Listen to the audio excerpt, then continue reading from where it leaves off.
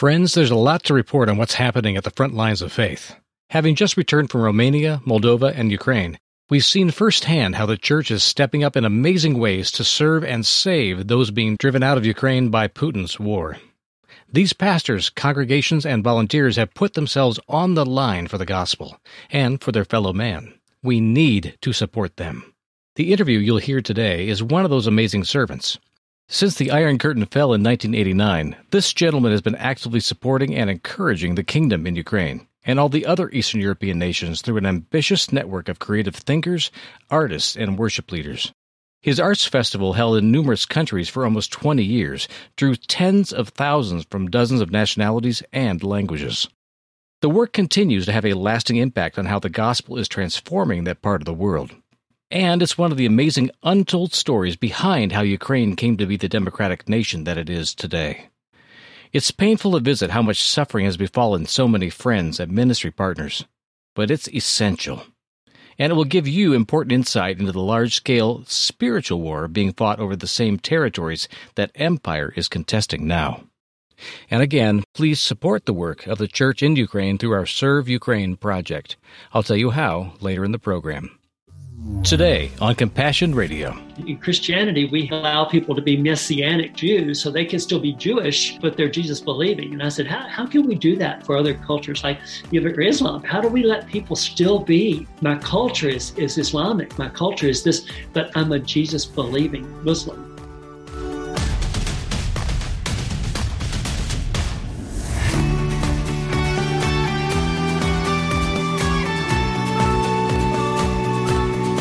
I read somewhere that we'll be the same people in a few years, except for the people we meet and the books we read.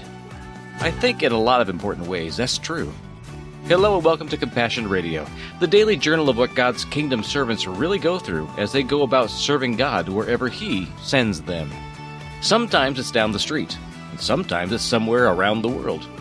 Often it's both. Randall Morgan is what an earlier generation might have called a Renaissance man. The child of a tight-knit and insular community of fundamentalist Christians in the South, he found himself at odds with the notion of God as fire-breathing, unplacable, and bent on the destruction of sin and all who do it. This dissonance with what he felt to be true led him away from that faith and into a no-man's land open to the world, but empty of purpose. So Jesus went looking for him, like he does, in a way that let Randall rediscover what God was really like. And Randall chased after this new God he'd never really known, with a newfound desire to know and serve Him with all his heart. Now that pursuit led him to know and help seekers and servants all over the newly opened Eastern Bloc nations. His Sozo Arts Festivals led countless more to experience their own renaissance of faith. Along the way, he made dear friends in dozens of nations, including Ukraine. We'll pick up our conversation now with a recap of yesterday's program. Thanks for joining us today. Are there any other places that may not make the news because they're not one of the bigger cities, but have a real dear place in your heart because of the ministry that God had you do there, or people that you met which have become lifelong friends? I mean, honestly, I couldn't even tell you where all of them are. But yes, the many years we traveled in different aspects from east to west Ukraine, the number of people, the faces that run through my mind, the places that I can't even remember which village it was in. But yes, there are so many people and so many stories, like you were saying. You know, my friend Katya, who when she crossed the border with Timothy, and he's also about 8 to 10, and now he cries for his dad. He wants his dad, and he's afraid for his dad. You know, and my other friend Sasha, who took his wife Sveta, and their 4-month-old baby. It was just Christmas that they were celebrating their first Christmas together as a young family, sending pictures and smiling and just so blessed. And now they're separated, and he's in the part now where they're air raid, and they're trying to get their church people underground to be protected. So as I look geographically across that nation, I just see a flood of faces. And as you just pointed out, there are millions more. I don't know. You don't know. There's just, the stories are endless. And the pain is endless. I saw on a news thing about a little boy who crossed by himself because his parents had to send him out. And I just wanted to go hug that kid. You know, I think, gosh, how scary is that at 10, 12 years old to leave your country and go into another country alone. And take a trip for him, even just the number of miles, which would be as far as going from New York to past Washington, D.C. He went that far on his own. Yes. Yeah, those stories are going to be pouring out more and more over the months to come. I think what scares me the most right now is that the news we're not getting from certain cities means that they are so hammered with the onslaught of the bombings that they can't even get the word out. There's like maybe one or two reporters even left in Mariupol, and there's still hundreds of thousands of people hunkered down that can't leave. Of course. And we have a story of mankind moving, of this great shift in migration out of the country of 4 million people already. It's a country of 40 million. It's as big as California in a population. But that also means that it's not just a pile of men waiting for a fight left in Ukraine right now. It's still full of tens of millions of vulnerable, non-fighting people, women, children, that are still there trying to find a way out of the increasingly narrow pipelines that are available to them. And of course we need to be praying for that. So give me a tour of the prayers. What are they telling you? Please pray for this. I just hear the most thing I hear is pray for peace, pray for safety, pray that we will see our families again. You know, I got a message from one of them saying, would you promise me, please, that you'll make sure my wife and child have a future, found a new place to live in a new country, and that sort of thing. Kind of almost a resignation to I'm not going to come out of this. Another friend who texts me every morning and says, I'm alive. That's his first. He calls me Dad. Dad, I'm alive. And I know that because that weighs heavy on him. Yeah. Of course, every day. If you go to sleep tonight, will you wake up tomorrow? Proof of life really means something at a time like this. Absolutely. And, you know, here in Nashville, we have 300, 400 Afghan refugees at the moment. You know, so we've been providing food for them. Well, it's given me a new appreciation for what they must feel. I've always understood to some degree because I've lived internationally. But the reality is when I go see them, we go take food baskets and stuff to them. They've left everything. Sometimes in America, we mean well, but we think everyone wants to be American. I saw that also in England. Everyone wants to be British. You know what? They don't. They don't. They want to be in their country. They love their environment. Even if it looks like desert to us, it's beautiful to them because that's their life. That's where they were raised. They know how to bring life out of those places they live in, and they want life to come from. Absolutely. So it's a hard place for many, many people who are displaced in this world. Okay, so you mentioned things like peace, reuniting with their family, a future and a hope for their children. Those are the things that they're praying for. They're asking you as their friend, their intimate friend, to pray for them on these issues. We expand that to the kingdom of God, saying these are your brothers and sisters, literally in the kingdom. And there's going to be a time to return day where you get the chance to know all these people. That's the marvelous part about the kingdom for me. But It doesn't mean we have to wait till eternity to actually make connections. And that's why he's called us to live here and be part of things that seem so incredibly cruel and impossible. We look at that and say, it can't happen like this. It shouldn't happen. Why is it happening? And it couldn't happen here.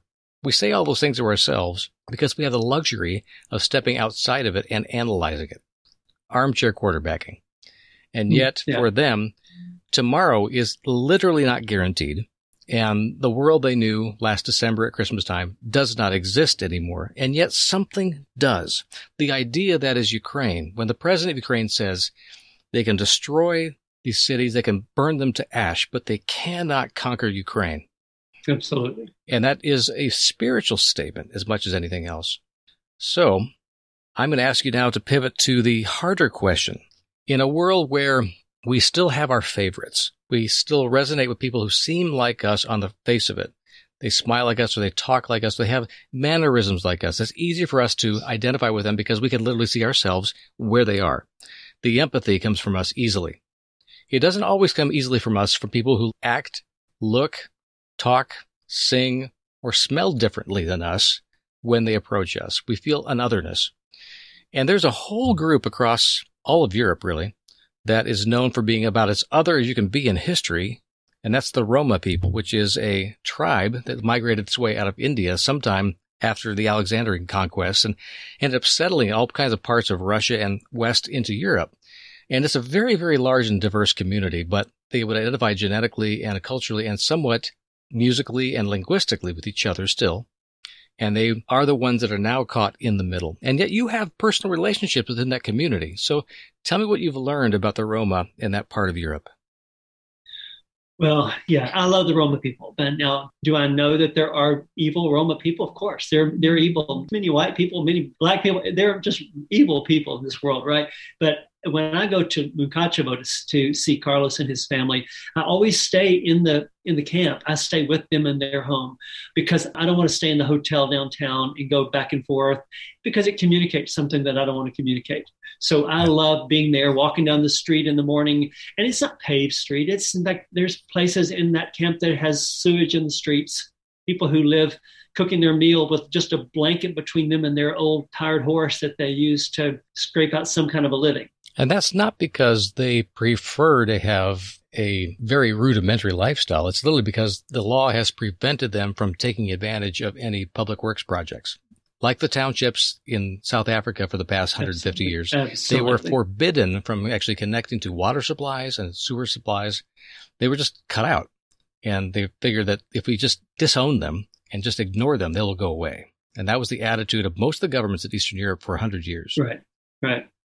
Absolutely. And I think that in Mukachevo, I know, sadly, at least the last time I was there, which has now been a few years ago, I was told, we need to use the bathrooms during this time because the city will cut the water off at certain times of the day. And probably one of the more telling things is going to see the schools, to see Ukrainian school, how modern they were, and the Hungarian schools as well there in Mukachevo, but the gypsy schools. It was horrible. Like walking up the steps, there was a crack in the steps where they'd separated. It was dangerous. I mean, an adult could have fallen, much less a child. And the library was a closet, had books stacked to the top of it. But, we have this, sometimes sadly, this mentality, well, that's who they are. That's all they can do. That's all they can afford, or that's all they deserve. The closest analog we have linguistically for us would be simply say that you have a community in Europe that pretty much is under Jim Crow. So for us, that history, Jim Crow is not just a place or a certain rule. It is an entire worldview that suppresses and oppresses and justifies oppression. Absolutely. So that's the kind of things they're going through now. For 78 years now, we've depended on the faithful encouragement of friends just like you to bring this unique radio and media ministry to the air each day. As I mentioned at the top of the program, we have a very special giving opportunity for a special offering to the church in Ukraine, and we need to stand with them. Our toll-free order line is 1-800-868-2478. That's 1-800-868-2478. If you need to call early or late, that's okay. Just make sure to leave your name and phone number, and we'll get back to you immediately when the doors open each business day. You can also give anytime online at CompassionRadio.com. And if you prefer to put a stamp on it, you can always find us at Compassion Radio, P.O. Box 2770, Orange, California, 92859. Another really simple and effective way to give to the needs in Ukraine is through our Text to Give option. Just text Serve Ukraine, that's one word, to 53445 and give right through your phone. And let others know they can give right to real needs of Kingdom brothers and sisters as they care for refugees pouring into all the other East Bloc countries. They know what they're doing, and they're doing it all in the name of Jesus. So please, give generously through our Serve Ukraine project. Again, just type Serve Ukraine, one word, to 53445. And please give what you can today. And now, back to the interview. It is a worldview that suppresses and oppresses and justifies oppression. Absolutely. So that's the kind of things they're going through now. Yeah, and education. My friends there, because they have been to the festival in Hungary and other places in the world now, some of them because they were part of a band called Amado Del, and they want to raise their kids. They want to educate their kids because they know that that's the way out. That is, you get education. But I remember some years ago, Madonna, who's just like a goddess in Eastern Europe, she performed in Bucharest. And she made a statement in the concert, from what I hear from friends who were there, that she said Europe has to take on the Roma issue. And they booed her. I'm going, okay, you don't. Booed Madonna was a huge thing, but I do think Europe we have to focus on this. How can we really help these people? They're nomadish by their nature. As you said, they immigrated or they moved over from India. Hitler killed many of them that are not even recorded because they don't census well, because they're suspicious of government. So they're just layers of issues that we have to help, I think. And Europe, I hope, will take that on. And honestly, Eastern Europeans, as much as I love them, they can be very prejudiced against the Roma people. Yes, anybody can. can. The point for me about identifying how they live, it's not even fully itinerant anymore. There used to be like minstrel bands that traveled all through the world. Sure. But they're more staid now because they're more anchored because of the need for growing communities. Once you get to a certain size, you can't travel anymore. You have to have communities. But they have a whole lot more, I think, in common with the culture and the family clan idea that the Bedouins and the early Hebrews did in the Old Testament for the way they use the land, the way they travel, the way they make a living. They would identify more with that culture that we read about in the Bible than they do with modern culture that is urban-based and has differentiation of skills and needs taken care of, like professional farming versus manufacturing, all that kind of stuff is distributed across the society. They are complete within themselves, really. They're self-sufficient in a lot of ways. And even if the whole world disappeared, they could probably keep surviving. But that also makes them look very other. But I want to make that point, though. I think they have a lot in common, and the way we could approach them culturally and spiritually is on the level of what the Word of God says already, the way the Psalms sing to us, the way we speak about being in a safe place, in a safe tower, a safe God. They understand those concepts. Right. They absolutely do. And as you're talking, I'm reminded of pictures that I have, probably some photo album stuff somewhere in my closet of Romania. And back in, this is 30 years ago. And you'd pass on the highway, you'd look over and you'd see basically a wagon train in a circle. Mm-hmm. And it was the gypsy caravans. They had their horses and they traveled that way. And in the campgrounds, I remember a Roma group in the campground there, and probably in Sibiu area. And man, were having the best time. Music and laughter and dance. And so, being a cheeky American, and very extroverted, I just went over and pretty soon I was dancing with them, or went to like a big circle dance type thing. But, just an amazing people. They really have community in their hearts, as you're saying as well. They have community in their hearts, but suspicious of outside influences. And you know what? I understand that. They don't want to be drawn into the craziness of the Western world on some levels, and yet to survive and to grow and to be blessed and to prosper financially, they need to be drawn in. So how do we do that? How do we allow them to be? I've often said it's true of Christians and Muslims. In Christianity, we allow people to be Messianic Jews so they can still be Jewish and still, but they're Jesus believing. And I said, how can we do that for other cultures like Islam? How do we let people still be? My culture is Islamic. My culture is this, but I'm a Jesus-believing Muslim. Yeah, when you tell stories, which I have told many times before, of people who talk about going to the mosque so they can pray to Isa, and they're following all of the Islamic strictures within their particular brand of Islam, whether it's Sunni or Shia or Sufi, and they go through all the forms of worship, but they speak to Isa one-on-one as God's son, as the Son of Man, which they understand within Islam. And they know exactly who they're praying to, but they're not afraid of where they're doing it. Of course. And we look at that from the outside of Christianity and say, well, that's the den of evil right there. You're going to be in the middle of hell while you're trying. You can't do that there. You have to come out. They have come out in a way that God has enabled them to, and they also living within an inch of hell to love their brothers and sisters in their own culture. They haven't given up on them. They love them. So tell me about the culture then of the Roma. When you see them worshiping, how are the churches set up, and what have they been able to contribute to the kingdom life there in Europe? Well, I don't know people love the music, so that's really their known fame, if you will. That even in nice hotels in downtown Budapest, you hear gypsy bands go in there because it's very energetic and it's very up, or it's very sad and very kind of lament.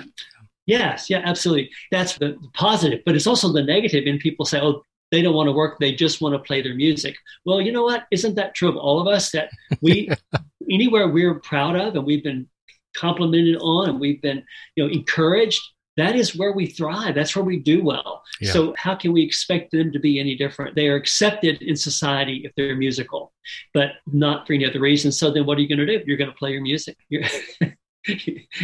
How do you aspire to be a doctor if you've been raised in a gypsy camp and all you know is music? Not all you know is music, but you know what I'm saying, that's kind of been a point of pride for them. Gypsy music is well known in the world. There aren't many doctoral dissertation programs or medical schools that travel with an itinerant group of people. They are grounded and they're based on the societies that were willing to build those institutions. So the institutions that you see within an itinerant community are a whole lot different in structure and in feel. That's why I think they have a lot more in common with biblical times and modern times. And yet it's being transformed. So the kind of music that ends up in worship, what have you sensed when they brought that music to you at your Sozo festivals? What did they contribute that was unique and distinctive that everyone benefited from? Well, everyone loved at the festival, I won't say everyone, because you've always had people who would probably hide their prejudice, but overall, people really warmed to the Amado Del band at the festival because they were warm people. And we also provided for them, leading up to the festival, we have about 3 days of staff where they put the festival together. We put the tents up when we do set the stage up and the sound and the lights and all that. I remember one of them telling me that they had never, he was not my age, but probably about 20 years younger than my age, but he'd been around a while. And he said he had never been given responsibility before. And he was so appreciative, not only for the responsibility, the fact that no matter what he did, everyone said, that's great, you did a good job, because it felt good. He was being affirmed, and he probably was not raised from a society or background or even home. But to just watch them and then being part of worship with them, the excitement and the joy they brought to it. You know, when you've been downtrodden, when you've been forgotten, to praise the Lord and to realize that you're part of a family that's much bigger than just your own little group, there's joy in that. And so to join with them, to sing and praise in the same. And they oftentimes, the band would play some songs in English and we'd worship with them. And then they would do their Ukrainian songs / Hungarian songs and Romanian songs. Just an amazing people. I love them very much. I communicate with my brother Carlos and Ruslan and those guys almost every day. You know, so I miss them, and I hope to eventually get back over there. So what's your read on this right now? In the midst of all of this wave of refugee humanity and all the displaced persons throughout Ukraine right now, what are their prospects? Them as a community and them as Ukrainians. What do they do next? And how are they coping with all of the dislocations they see around them? Sadly, I think, actually, for the good news is, I think a lot of people in Poland and Hungary and area have taken everyone in they can.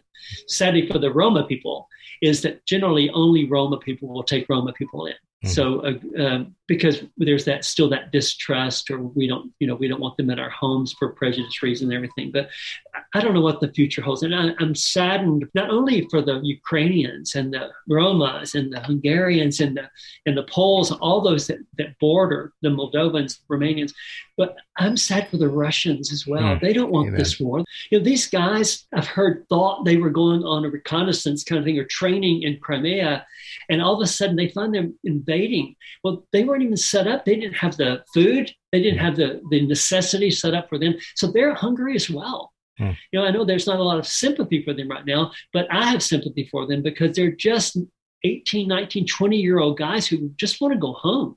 And when they do surrender, if they have been captured, you've seen pictures of the people giving them their Ukrainian phones so they could call their moms. Well, that brings me to tears. You know, I might go, of course. Anyway, I don't know what the future holds, and probably we don't need to get into our opinions of Putin, but the reality is the church needs to stand up. I think it is to some degree. Sadly, I think there's a lot of churches here in America who could do so much more than we're doing because we're still caught up in talking about how much we do versus doing. Okay, well, take up the task then. What is it that we could be doing more of? You're going to get me in trouble, aren't you? Yeah, why not? I'm the one taking the hits here, so it's my program. Don't worry about it. I think the churches, especially in Eastern Europe, or in Western Europe, have done well. But, you know, because they don't have the resources, most churches in Europe are not rich churches. We are so used to big churches here. I was thinking about this yesterday as a major big black Tahoe almost ran over me on the street, and it pulled away from me, and it driving way too fast in a parking lot. I noticed the fish on the back of it, and I thought, and God is good. I'm going, well, would God be good if you drove just a piece of junk, you know? Yeah. So, which I know is very judgmental, but reality is we have so many resources, and we love to talk about what we do. And I think everyone should read When Helping Hurts out of the Chalmers Center in Chattanooga, because you and I both would know what that looks like, being in missions for so many years and being overseas.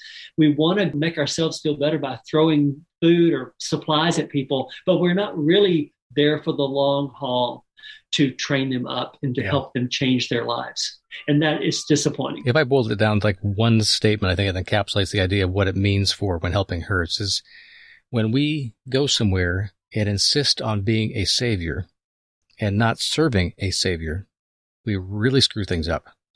We end up coming over people rather than under them. And there's never been a time where I've seen success happen in ministry where God didn't make the point clear to us, you are not here to show anything or to demonstrate anything or to teach anything. You are here to come under what I'm already doing here through the people I've already placed here. Absolutely. If you're willing to go under, you will lift up, and I will lift you up on that day. Absolutely. That's the message always has come through to me. And it's a difficult discipline, though, when you've always sensed that you're coming to bring something to people rather than coming to learn something from God's people. My thanks to Randall Morgan for sharing his insight and hope for the future of Ukraine with us today. He'll be back for one more program as we finish our discussion on what's next for Kingdom servants in the new Eastern Europe. I hope you'll tune in then. Thanks for joining us today. Send your special gift for the church in Ukraine today. Call 1-800-868-2478 or give online at CompassionRadio.com. You can also give to our Serve Ukraine project right through your phone by texting Serve Ukraine, that's one word, to 53445. God bless, and we'll see you tomorrow.